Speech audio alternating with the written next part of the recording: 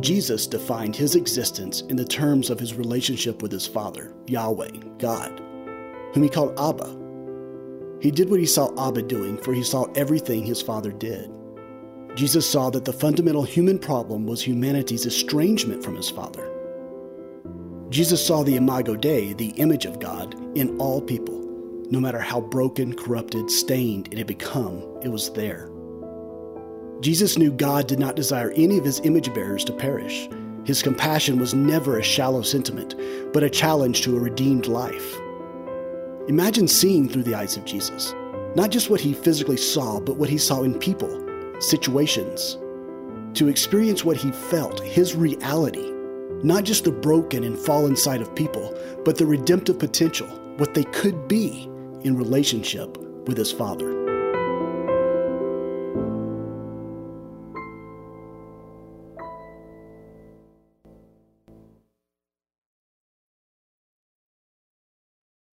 Hi, Journey. I'm in Billings this weekend at the state wrestling tournament with the Bozeman Hawk wrestling team, cheering for and serving those guys. One of the things that I so love about our church is that we've got this incredibly deep teaching pastor bench, don't we? All these fantastic teachers around here, Bob, Chris, Derry. I also love that our student ministry pastor, Chris Townley, is so gifted by God to bring us the truth of everything God's showing him. And so, because Chris can draw so incredibly well, didn't you love his drawing last weekend? And because Chris loves God and thoroughly challenges us from the Word, would you please give a very warm Journey Church welcome to our very own Chris Townley. I'm not that good of a drawer. I'm not that good. Good to see you guys. Last week, like Brian said, I was on a video. So here's the real life in the flesh version of me. I don't know if that's better for you or not. I guess we'll find out. And then if you would have come on Saturday night, I also was on a video because I was coaching basketball in Billings. And I just have to say, I'm actually a little disappointed in all of you. We lost on a half quarter at the buzzer. And I feel like we just weren't lifted up in prayer. I don't know. That apparently Billings cares more about praying for their sports than Bozeman does right now. So that's a bummer. But there'll be weeks that you can redeem yourself in that. I'm kidding. It wasn't a big deal. I mean, it was sad that we lost, but we'll bounce back, okay? So don't worry about me. Also, last week, I wanted to say about that, you're welcome. That's right. I preached a 15-minute sermon for you guys last week. So you're welcome for that. And with that, I also wanted to say, I'm sorry because I'm going to use my leftover time today. So buckle in. We're going to be here a while. It's snowing outside anyway. All right, so here goes. Again, kidding. All right, kidding. Okay, so we're in the third week of a series that we're calling Through the Eyes of Jesus, where the whole idea is that we would be looking at how Jesus sees and responds and views people. It's the whole idea of through his eyes. And so today what I'm going to do is I'm going to share a story that Jesus tells about a father. And so if you want to know what Jesus sees, then we'll have Jesus tell it through the eyes of the father in this story, representing God, because the way God sees is also the way Jesus sees. Complicated enough, right? I'll try and simplify that as we go. But up front, right away, I wanted to just be real with you, I guess. When we talk about God being like a father, that's not always easy for us. Some of us don't have a father. Some of us had a father, but he was never around. Some of us had a father who was around, but not really around. Maybe some of us have been hurt by our father. Maybe some of us have had a great example of a father who loved us well and showed it well. The truth is, though, that all of us have a different view of what an earthly father would be like, how that father lives and how that father loves his children. And I kind of just want to free us up right now and acknowledge that we can set aside our image of God as Father as it pertains to our earthly father. Like that would be okay, and we would almost start brand new on what God as Father would actually look like. For me personally, I've been very blessed to have a father who's loved me well, told me, showed me, he's encouraged me, he's been there for me my whole life. We had this thing as I was growing up, because I always played basketball growing up, and he would tell me before basketball games to play hard or die. Right? And what he really meant was like, well, no other option other to play hard. You might as well play hard, and it's not really life or death, right? Like that was kind of implied in there, because, I mean, I guess if I didn't play hard, he was going to kill me, which seems extreme. So I don't think that's what he meant. And then as I finished playing basketball, he would tell me that before games, and eventually he learned how to even text it to me before games as I was in college, but that took a while. And then after college, I started coaching basketball. And as I was coaching basketball, he would then start to text me or tell me or call me. He would say, coach hard or die. Again, a reminder, you might as well go hard, and it's not life or death. And then as I started preaching more and more, he started texting me just like he did this morning, preach hard or die, which I think maybe is a little more life and death, really. So I appreciate that. But the point is that I've had a father who's loved me all along my whole life, and I've known it. And so the jump for me from God as Father isn't very hard. But I want you to know that it's okay if the jump for you is hard. Like that's okay to view God as Father and have a difficult time wrapping your mind around that. But I also want you to know that God loves you more than any earthly father ever could. And we're going to try and get a picture of that today. So it's this very thing, this idea of God as Father, that I think kind of leads to this desire that we all have, that we want to know, what is God really like? Like who is God? You know, why does he love us? How does he love us? How do we know he loves us? When God sees us, what does he see? Right? If God sees everything we do and everything we are, then how does he even like us some of the time, right? And so in order to try and answer these questions of who God is and what God is like, we're going to look at Jesus, right? Because Jesus is God with skin on. And so in order to do that, we're going to look at the story that Jesus tells that I was telling you about earlier, the one about the Father. And this story with the Father, he represents who God is and what God is like. And there's two other sons in this story. So before I go there, just full disclosure, I have told this story, taught on this story, shared insights on this story like literally a gazillion times. You can't actually say literally a gazillion, but a lot of times. Right? I've taught on this. It's my favorite story in the whole Bible, and I feel like every time I approach it with an openness, as if it's the first time I'm hearing it, that God breaks in new ways, in different ways, in beautiful ways into my life, as he has something new for me to grab from this story. And so my challenge for all of you, I promise it'll be the only challenge, then I'll go back to like jokes and, fun stuff like that. But my challenge is that you would engage this story if it is the first time you've ever heard it. So wipe away everything you might have heard, everything you might have known, and that you would wade into this story as if Jesus is telling it for the very first time. Think we can do that? Okay, a few of us are on board. That's good. So anyway, Jesus tells this story in the book of Luke, chapter 15. He starts in verse 11. But let me set the stage for us a little bit first. Jesus is speaking now to the religious elite of that time who are all bent out of shape that Jesus would have anything to do with sinners. Like they're upset about this, that he would hang out with them. And he starts to tell them like, well, hey, hold on guys. Hold on, let me tell you some stories, right? There's other people listening to him, and he tells these 3 stories about something that was lost. Something that was lost. So the first story he tells is about this 100 sheep. So this guy has 100 sheep, right? It sounds like the starting of a joke, really. So this guy has 100 sheep, and they would have known what that was like. They would have known there would have been a shepherd and what it looked like to look after sheep in Middle Eastern time. And so one sheep goes away, and Jesus says this guy who was in charge of the sheep, he leaves the 99 sheep, and he goes and gets the one. And he finds the one, and he brings the one that was lost back. And Jesus says, and that's just like when someone would turn their life towards God. And he said, everybody in the heavens would celebrate because the one that was lost has been found. And then he tells the second story about this woman who has 10 silver coins, right? Not like quarters, but, coins. It's like her whole life savings. And apparently she lost one in her own house. I don't know. Maybe you need to take better care of your 10 coins if you lose it in your own house. But anyway, she put it in like the pocket of her tunic and it went down and she couldn't find it. And so she cleans out the whole house and she finds her one coin. And she put it in the other pocket of her tunic. Or I don't know where she put it, right? But she kept it. And Jesus says that one that was lost and now is found is like when one person turns their life towards God and all the heavens celebrated.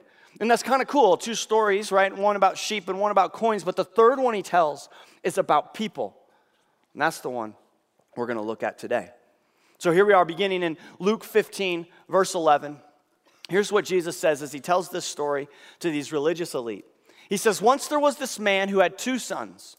One day the younger son came to his father and said, Father, eventually I'm going to inherit my share of your estate.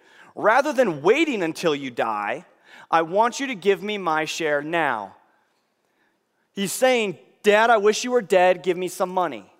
Right? That's what he's saying.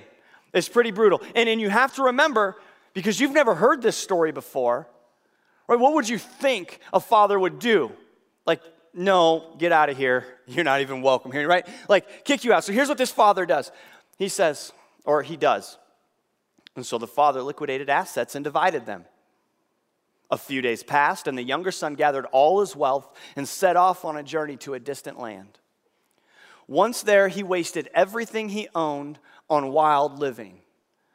Right? Like, I don't know what that maybe looked like in the Jewish culture, in the Middle Eastern time, wild living, right? Like, I don't know, maybe like some crazy home brews or something were going on, right? Hebrews. Anyway, right? Like I don't know what it was that was going on. That's horrible. I know. Right? Like there was something there that was different. Maybe it was prostitutes. Maybe it was something that we can imagine. Maybe it was something with pork. I don't know. Like it could have been any type of wild living, right? And so here's what happens after he wasted it all on wild living. It says he was broke. And a terrible famine struck that land, and he felt desperately hungry and in need. Right? He had nothing left. Not only was he hungry, but he had deep need as well. He was in need. He got a job with one of the locals who sent him into the fields to feed the pigs. The young man felt so miserably hungry that he wished he could eat the slop the pigs were eating. Nobody gave him anything. Like at this point, the younger son's life has bottomed out. Right? He's hit rock bottom. Not only is he hungry, not only is he starving in that moment, right, that he needs something to eat, but he also has these other needs because everything he thought would fulfill his life when he said, Dad, I want that money, and he went on his way, didn't work out. It didn't fulfill him. It left him empty, and so here he is, right, like just broken down. And so in this moment of brokenness, here's what happens next. So he had this moment of self-reflection.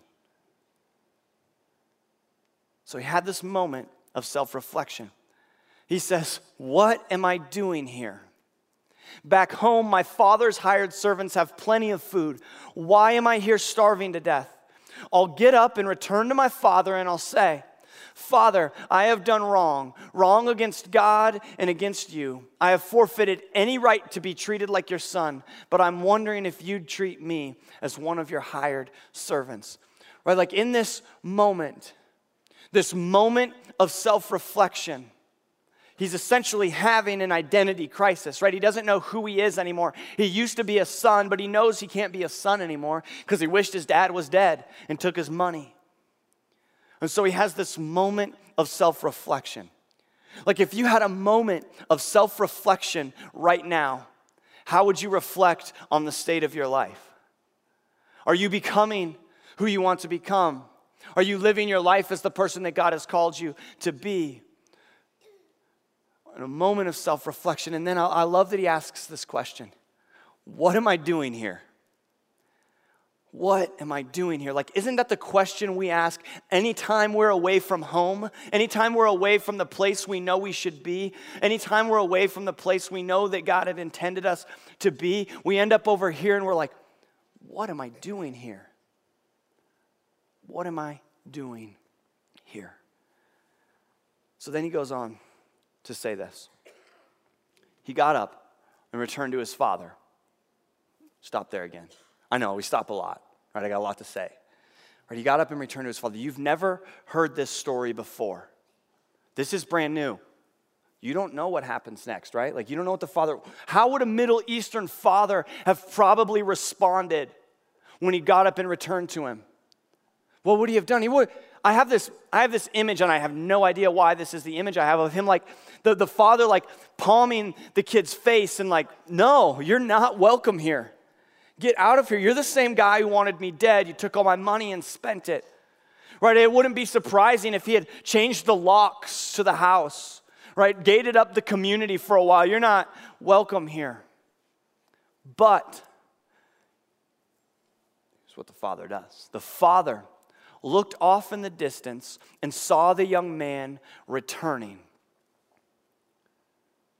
He looked off in the distance. He was already looking for him. He was already waiting for his return.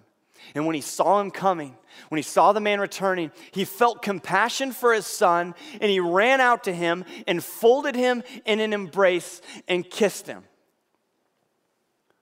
Right, the father did that. This father who represents God, like, please, please, please, please, let that blow your mind.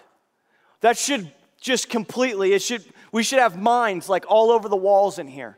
Right, like it should so blow your mind that would happen, because as this younger son is walking home, right, like this moment he finally has it where he's going to turn around, right, and his head is hung low in shame, and he's like, I guess I'll go back and maybe I'll be a servant. Maybe that's all I've got. His father sees him coming, and he comes running. He's not waiting for him, arms crossed, scowling. He's not wagging a finger. He's not saying, I told you so. He's not shutting up the door and locking it. He's running. A God who runs, like he sprints. The Greek word for ran there actually means athletic games. Right, like that's a fast sprint, not a trot, not a jog. Like, think of somebody fast. You can imagine me, that's fine, right? Like sprinting there, that kind of speed. He gets there. Like, and he's not running because he's like, oh, I'm the father in the story. I guess I got to be God, so I'll do a half-hearted trot to get there and see my son. Like it was, he had compassion, so he sprinted. It was from his heart. And then you've got to keep in mind this, that a father in Middle Eastern times would have been wearing a robe. Not the ideal sprinting outfit, okay? I don't know if you guys spend a lot of time in robes. Don't tell me if you do. We don't need to talk about that. But I'm just saying, if you are wearing a robe, it is not easy to sprint. Something has to happen in order to sprint to your son, and you got to hike it up a little bit. In order to sprint, you have to. And off you go, right? Like, that's disgraceful. Fathers don't do that. Middle Eastern fathers definitely don't do that. Do you know who runs in Middle Eastern culture? Children. Children run. And so he runs. This father with his robe up. I mean, that had to have been ridiculous. And in this picture, if that's who God is, this is my favorite picture. A God who sprints. And off he goes. And then, what happens next? Then comes the kiss. The kiss. Right? The father representing God. He first sprints to the son, and then he does the unimaginable. He hooks him in this embrace, and he kisses him. You know who hugs and kisses in Middle Eastern culture? The mother. And so this father is acting like everyone, right? And he's running to his son, and he hugs him, and he kisses him. And you know what I so love about that picture? Like, there's no other religion that would describe God as a looking for you, sprinting to you, hugging you, kissing you type of God. That's the kind of father he was. So then the story goes on. Here's what happens next. The son said, Father, I have done a terrible wrong in God's sight and in your sight too. I have forfeited any right to be treated as your son. But the father turned to his servants and said, quick. We're like, hold on, again. Imagine that. Like, imagine what this looks like. Because they're in this embrace, right? They're like locked in the embrace. Father and son. And the son, he's trying to recite that speech he'd worked on the whole way back. The one that, hey, I don't want to be a son, I just want to be a servant. Right, and they're holding it. Imagine what that would have been like trying to give that speech. And the father doesn't even acknowledge the speech. He turns away. They're locked here. He turns away and he says, quick, I need you to bring the best robe we have and put it on him. Put a ring on his finger and shoes on his feet. Go get the fattest calf and butcher it. Let's have a feast and celebrate. Because my son was dead and is alive again. He was lost and has been found. So they had this huge party. The Bible, Jesus told that story and he said they had a huge party.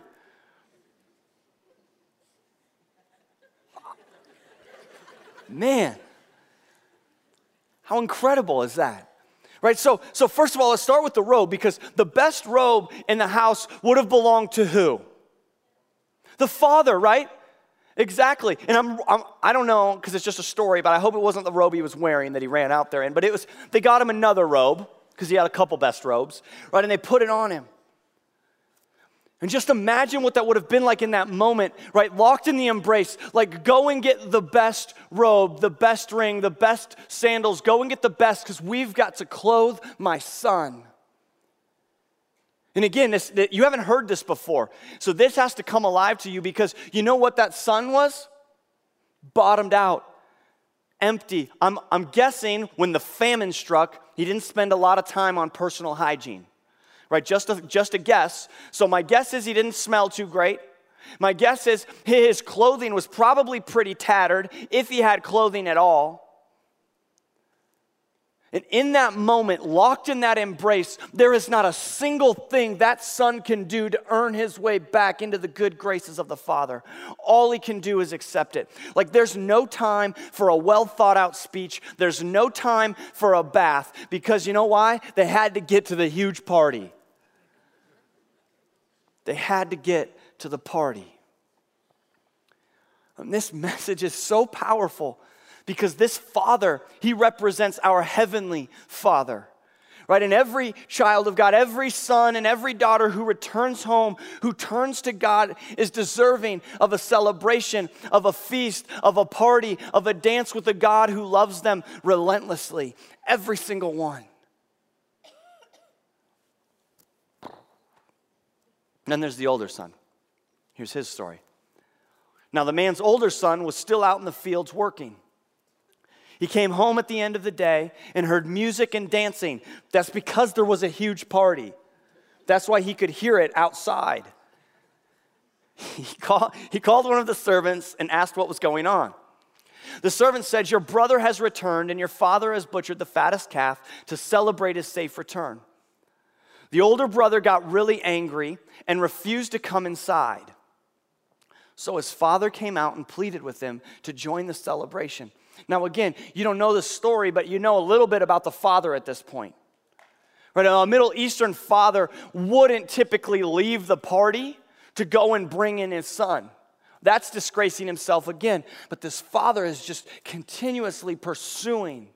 Continuously. And so he goes outside and he invites him to join the celebration. But the son, he argued back. "Listen, all these years I've worked hard for you. I've never disobeyed one of your orders. But how many times have you even given me a little goat to roast for a party with my friends? Not once. This is not fair." Like, isn't this what we say when life isn't going our way, or we don't expect it to happen like, we want it to? This is not fair. Can you imagine how ridiculous that would have looked as the older son's outside the party? The party's inside, and he's not fair outside. So this son of yours comes, right? This son of yours. He won't even call him his brother, right? This son of yours comes, this wasteful delinquent who has spent your hard-earned wealth on loose women.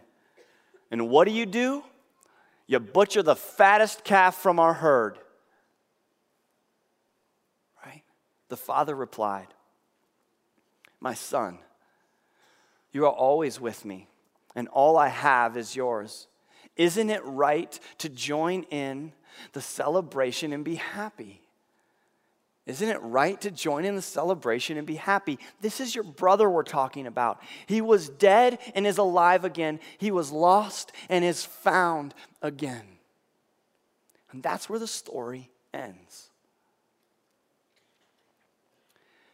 Like, what does the father see when he sees the younger son coming? He doesn't see that he was the one who wanted him dead. He doesn't see that he's the one who wasted all the money. He doesn't see that he's the one who slept with all the loose women and wasted all that money on wild living. He doesn't see that. You know what he sees in his son? He sees all of the good in him. All of the good. He sees the same thing in the older son. All of the good. And I think if we're to be like that younger son, then we've got to come to the Father in a posture of humility. Right? Because isn't that what the older son is lacking? Isn't that what kind of grates on our nerves about the older son, is the lack of humility? Because I think humility is actually like the key enabler and starting place for like the entire Christian experience. Humility means accepting ourselves and others just as we and they are. Like all the limitations, vulnerabilities, and major imperfections included. And that we would accept ourselves and others just as they are because we're already equally valuable and beloved by God. We don't have to like prove our worth by what we accomplish, by what we own, by what we do right, by our status in society. None of that stuff has to prove our worth. We are seen by Jesus just as we are, and he sees all the good in us. Jesus, right? God with skin on. And so if you want to know what God is like, so if you want to know how God sees you, what he thinks of you, then look at the story Jesus tells of the lost sons. Right? The father, he sees the younger son and the older son, and both of them are invited to the party. Both of them are invited to relationship, to belonging, to a place called home. Right? And you know what that means? That means we're all invited to that same party, to the place called home. So there's this comic circling around. I'm going to draw a picture, right? So there's this comic circling around on this abyss called Facebook. I think you've heard of it. Right, and this comic, I'll tell you what, ticks me off, this comic. I'm going to draw it for you, okay? Here we go. We got a path here. Oh, this is already not going well. Okay, so on this path, this is the comic on Facebook. I'm going to draw it for you. We've got you or me or whatever, okay? This is us, and Jesus. Oh, no. That's pretty good. Okay, so we've got the two of us, right? You and Jesus, and we're walking down this path. Right, like this is now funny to me because really it looks like we're hopping down the path. If those are our footprints, we're like, let's go, Jesus. So, right, like here we go. We're all going down the path, and we're walking together. And then there's this way. You could go this way. You get to here, and it's like, ooh, fun, that way. And so I'm just telling you what the stupid comic says, right? And so Jesus, I forget which one's Jesus, but he stays here, and we go this way because we think we're going to have some fun, okay? Right, because apparently it was not fun with Jesus at this point, or we're looking for a different kind of fun.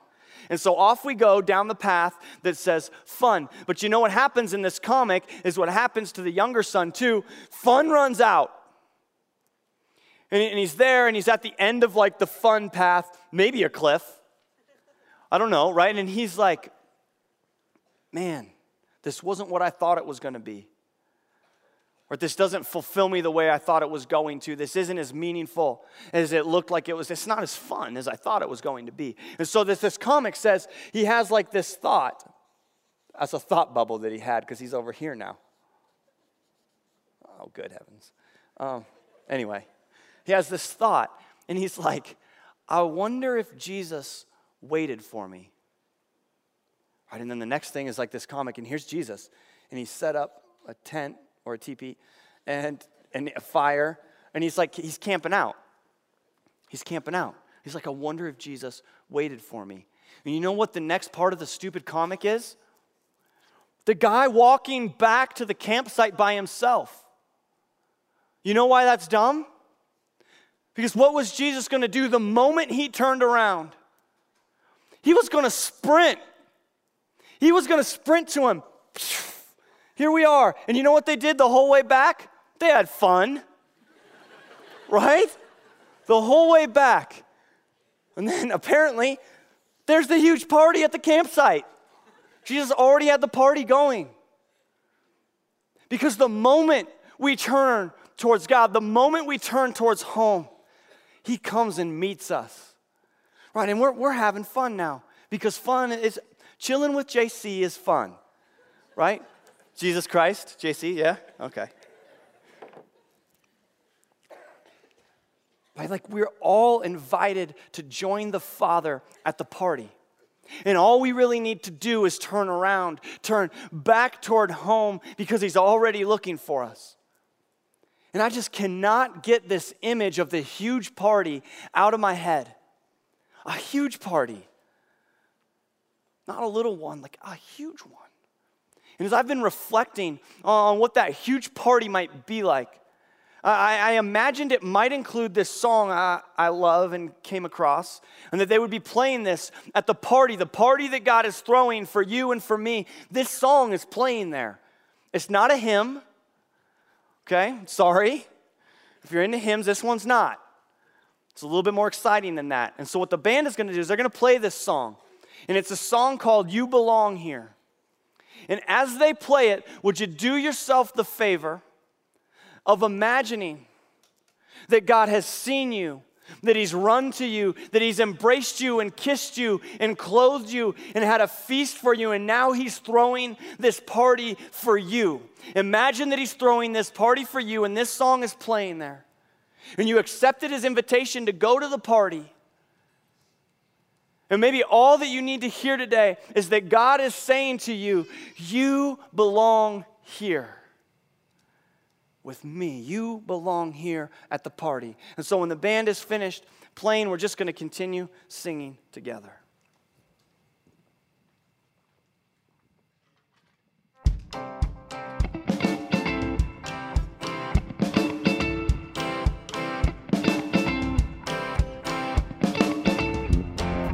Open up all the windows. Don't be afraid to let the sunlight in. Give it up, don't disobey it. Let it grow and let it all begin. You'd be a fool to fight it.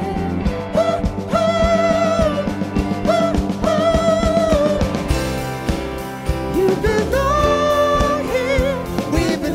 So long, we've been waiting so long. You belong here. We've been waiting so long. We've been waiting so long.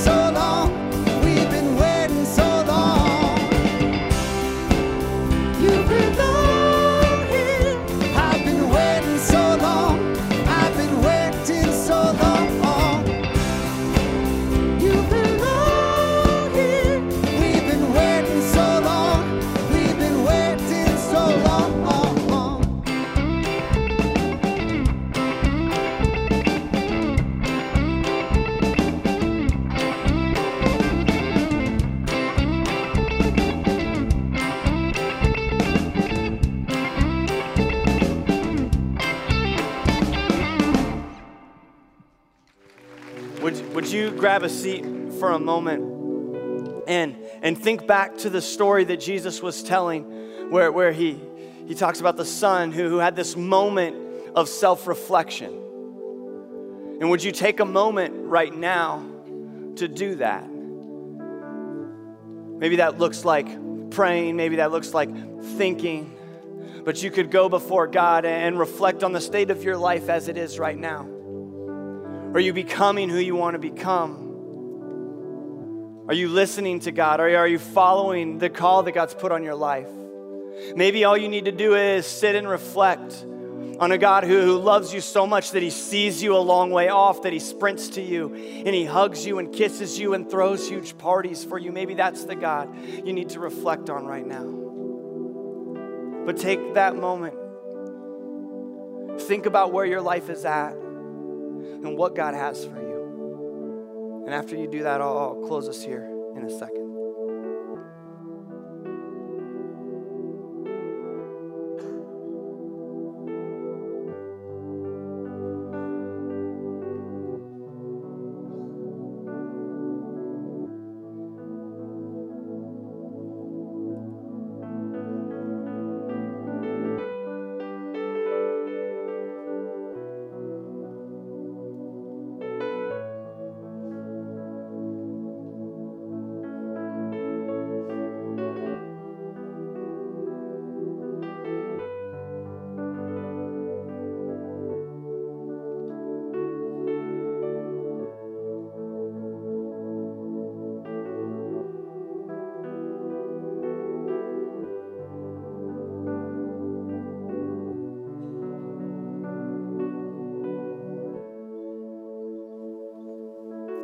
As you continue to take this time, reflecting, taking this time with God, I want to speak to maybe those of us who are looking for an opportunity to turn around and come home today.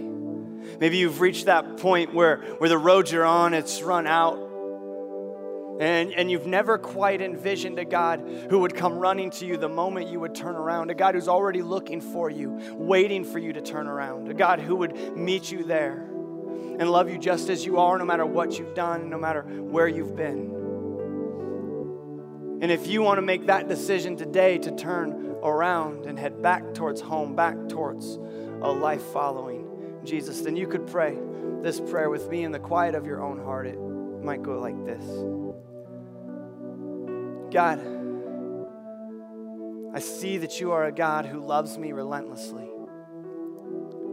Thank you for loving me, no matter where I've been and no matter what I've done. Today, God, I want to come home to you. I want to turn my life around towards you. Thank you for showing who you are and what you're like through your son, Jesus, and that through his death on the cross, we might have a way to have a relationship with you, God. Would you forgive me for going my own way, for trying to do it on my own, for doing my own thing, God? And today, as I come home, I give you my life. You are now in control, God. And if you prayed that just now, I want you to know there's nothing in your life that's more important, that carries more weight than that. There's nothing you could do that could change your life more than that. And around here, we ask that we could just celebrate that with you. So if you're making that decision today to turn back towards home, would you just be bold enough to lift your hand up, make eye contact with me, and that'd be you saying, yeah, I'm coming home today. You can do that, yeah, right here, see you. You can do that now. Yeah, back there, I see you. Back there as well, I see you over there. Right here, right here. Over there. Yeah, over here. Right behind you, yep, there. Over here. Yep, see you too. Welcome home. Right here, see you. Yep, back there too. Back there, see you. Right here, see both of you. Yeah, right here, see you too. And even as I think about that right now, God, we were so blown away that you are a God who meets us where we are, and that you love us enough to not let us stay there either. We thank you that you love us this much to come to us, God. May it so change our lives that we would leave this room different than when we came in, that we would begin to see others as you see your sons in the story of the prodigal son. That we would encounter other people and love them as you do, not for our own sake, but so that you might get the glory, so that it might all point to you, Jesus. We love you. In your name we pray. Amen. Even as I'm closing there, I'm thinking about the story of the sheep and the coin. And every time they found that which was lost, Jesus says all of heaven celebrates, right? And many people chose to come home and turn their life towards God this morning. So what if we just all celebrated that? Like, yeah, that's a beautiful thing. Welcome home. What a way to go out of here this morning.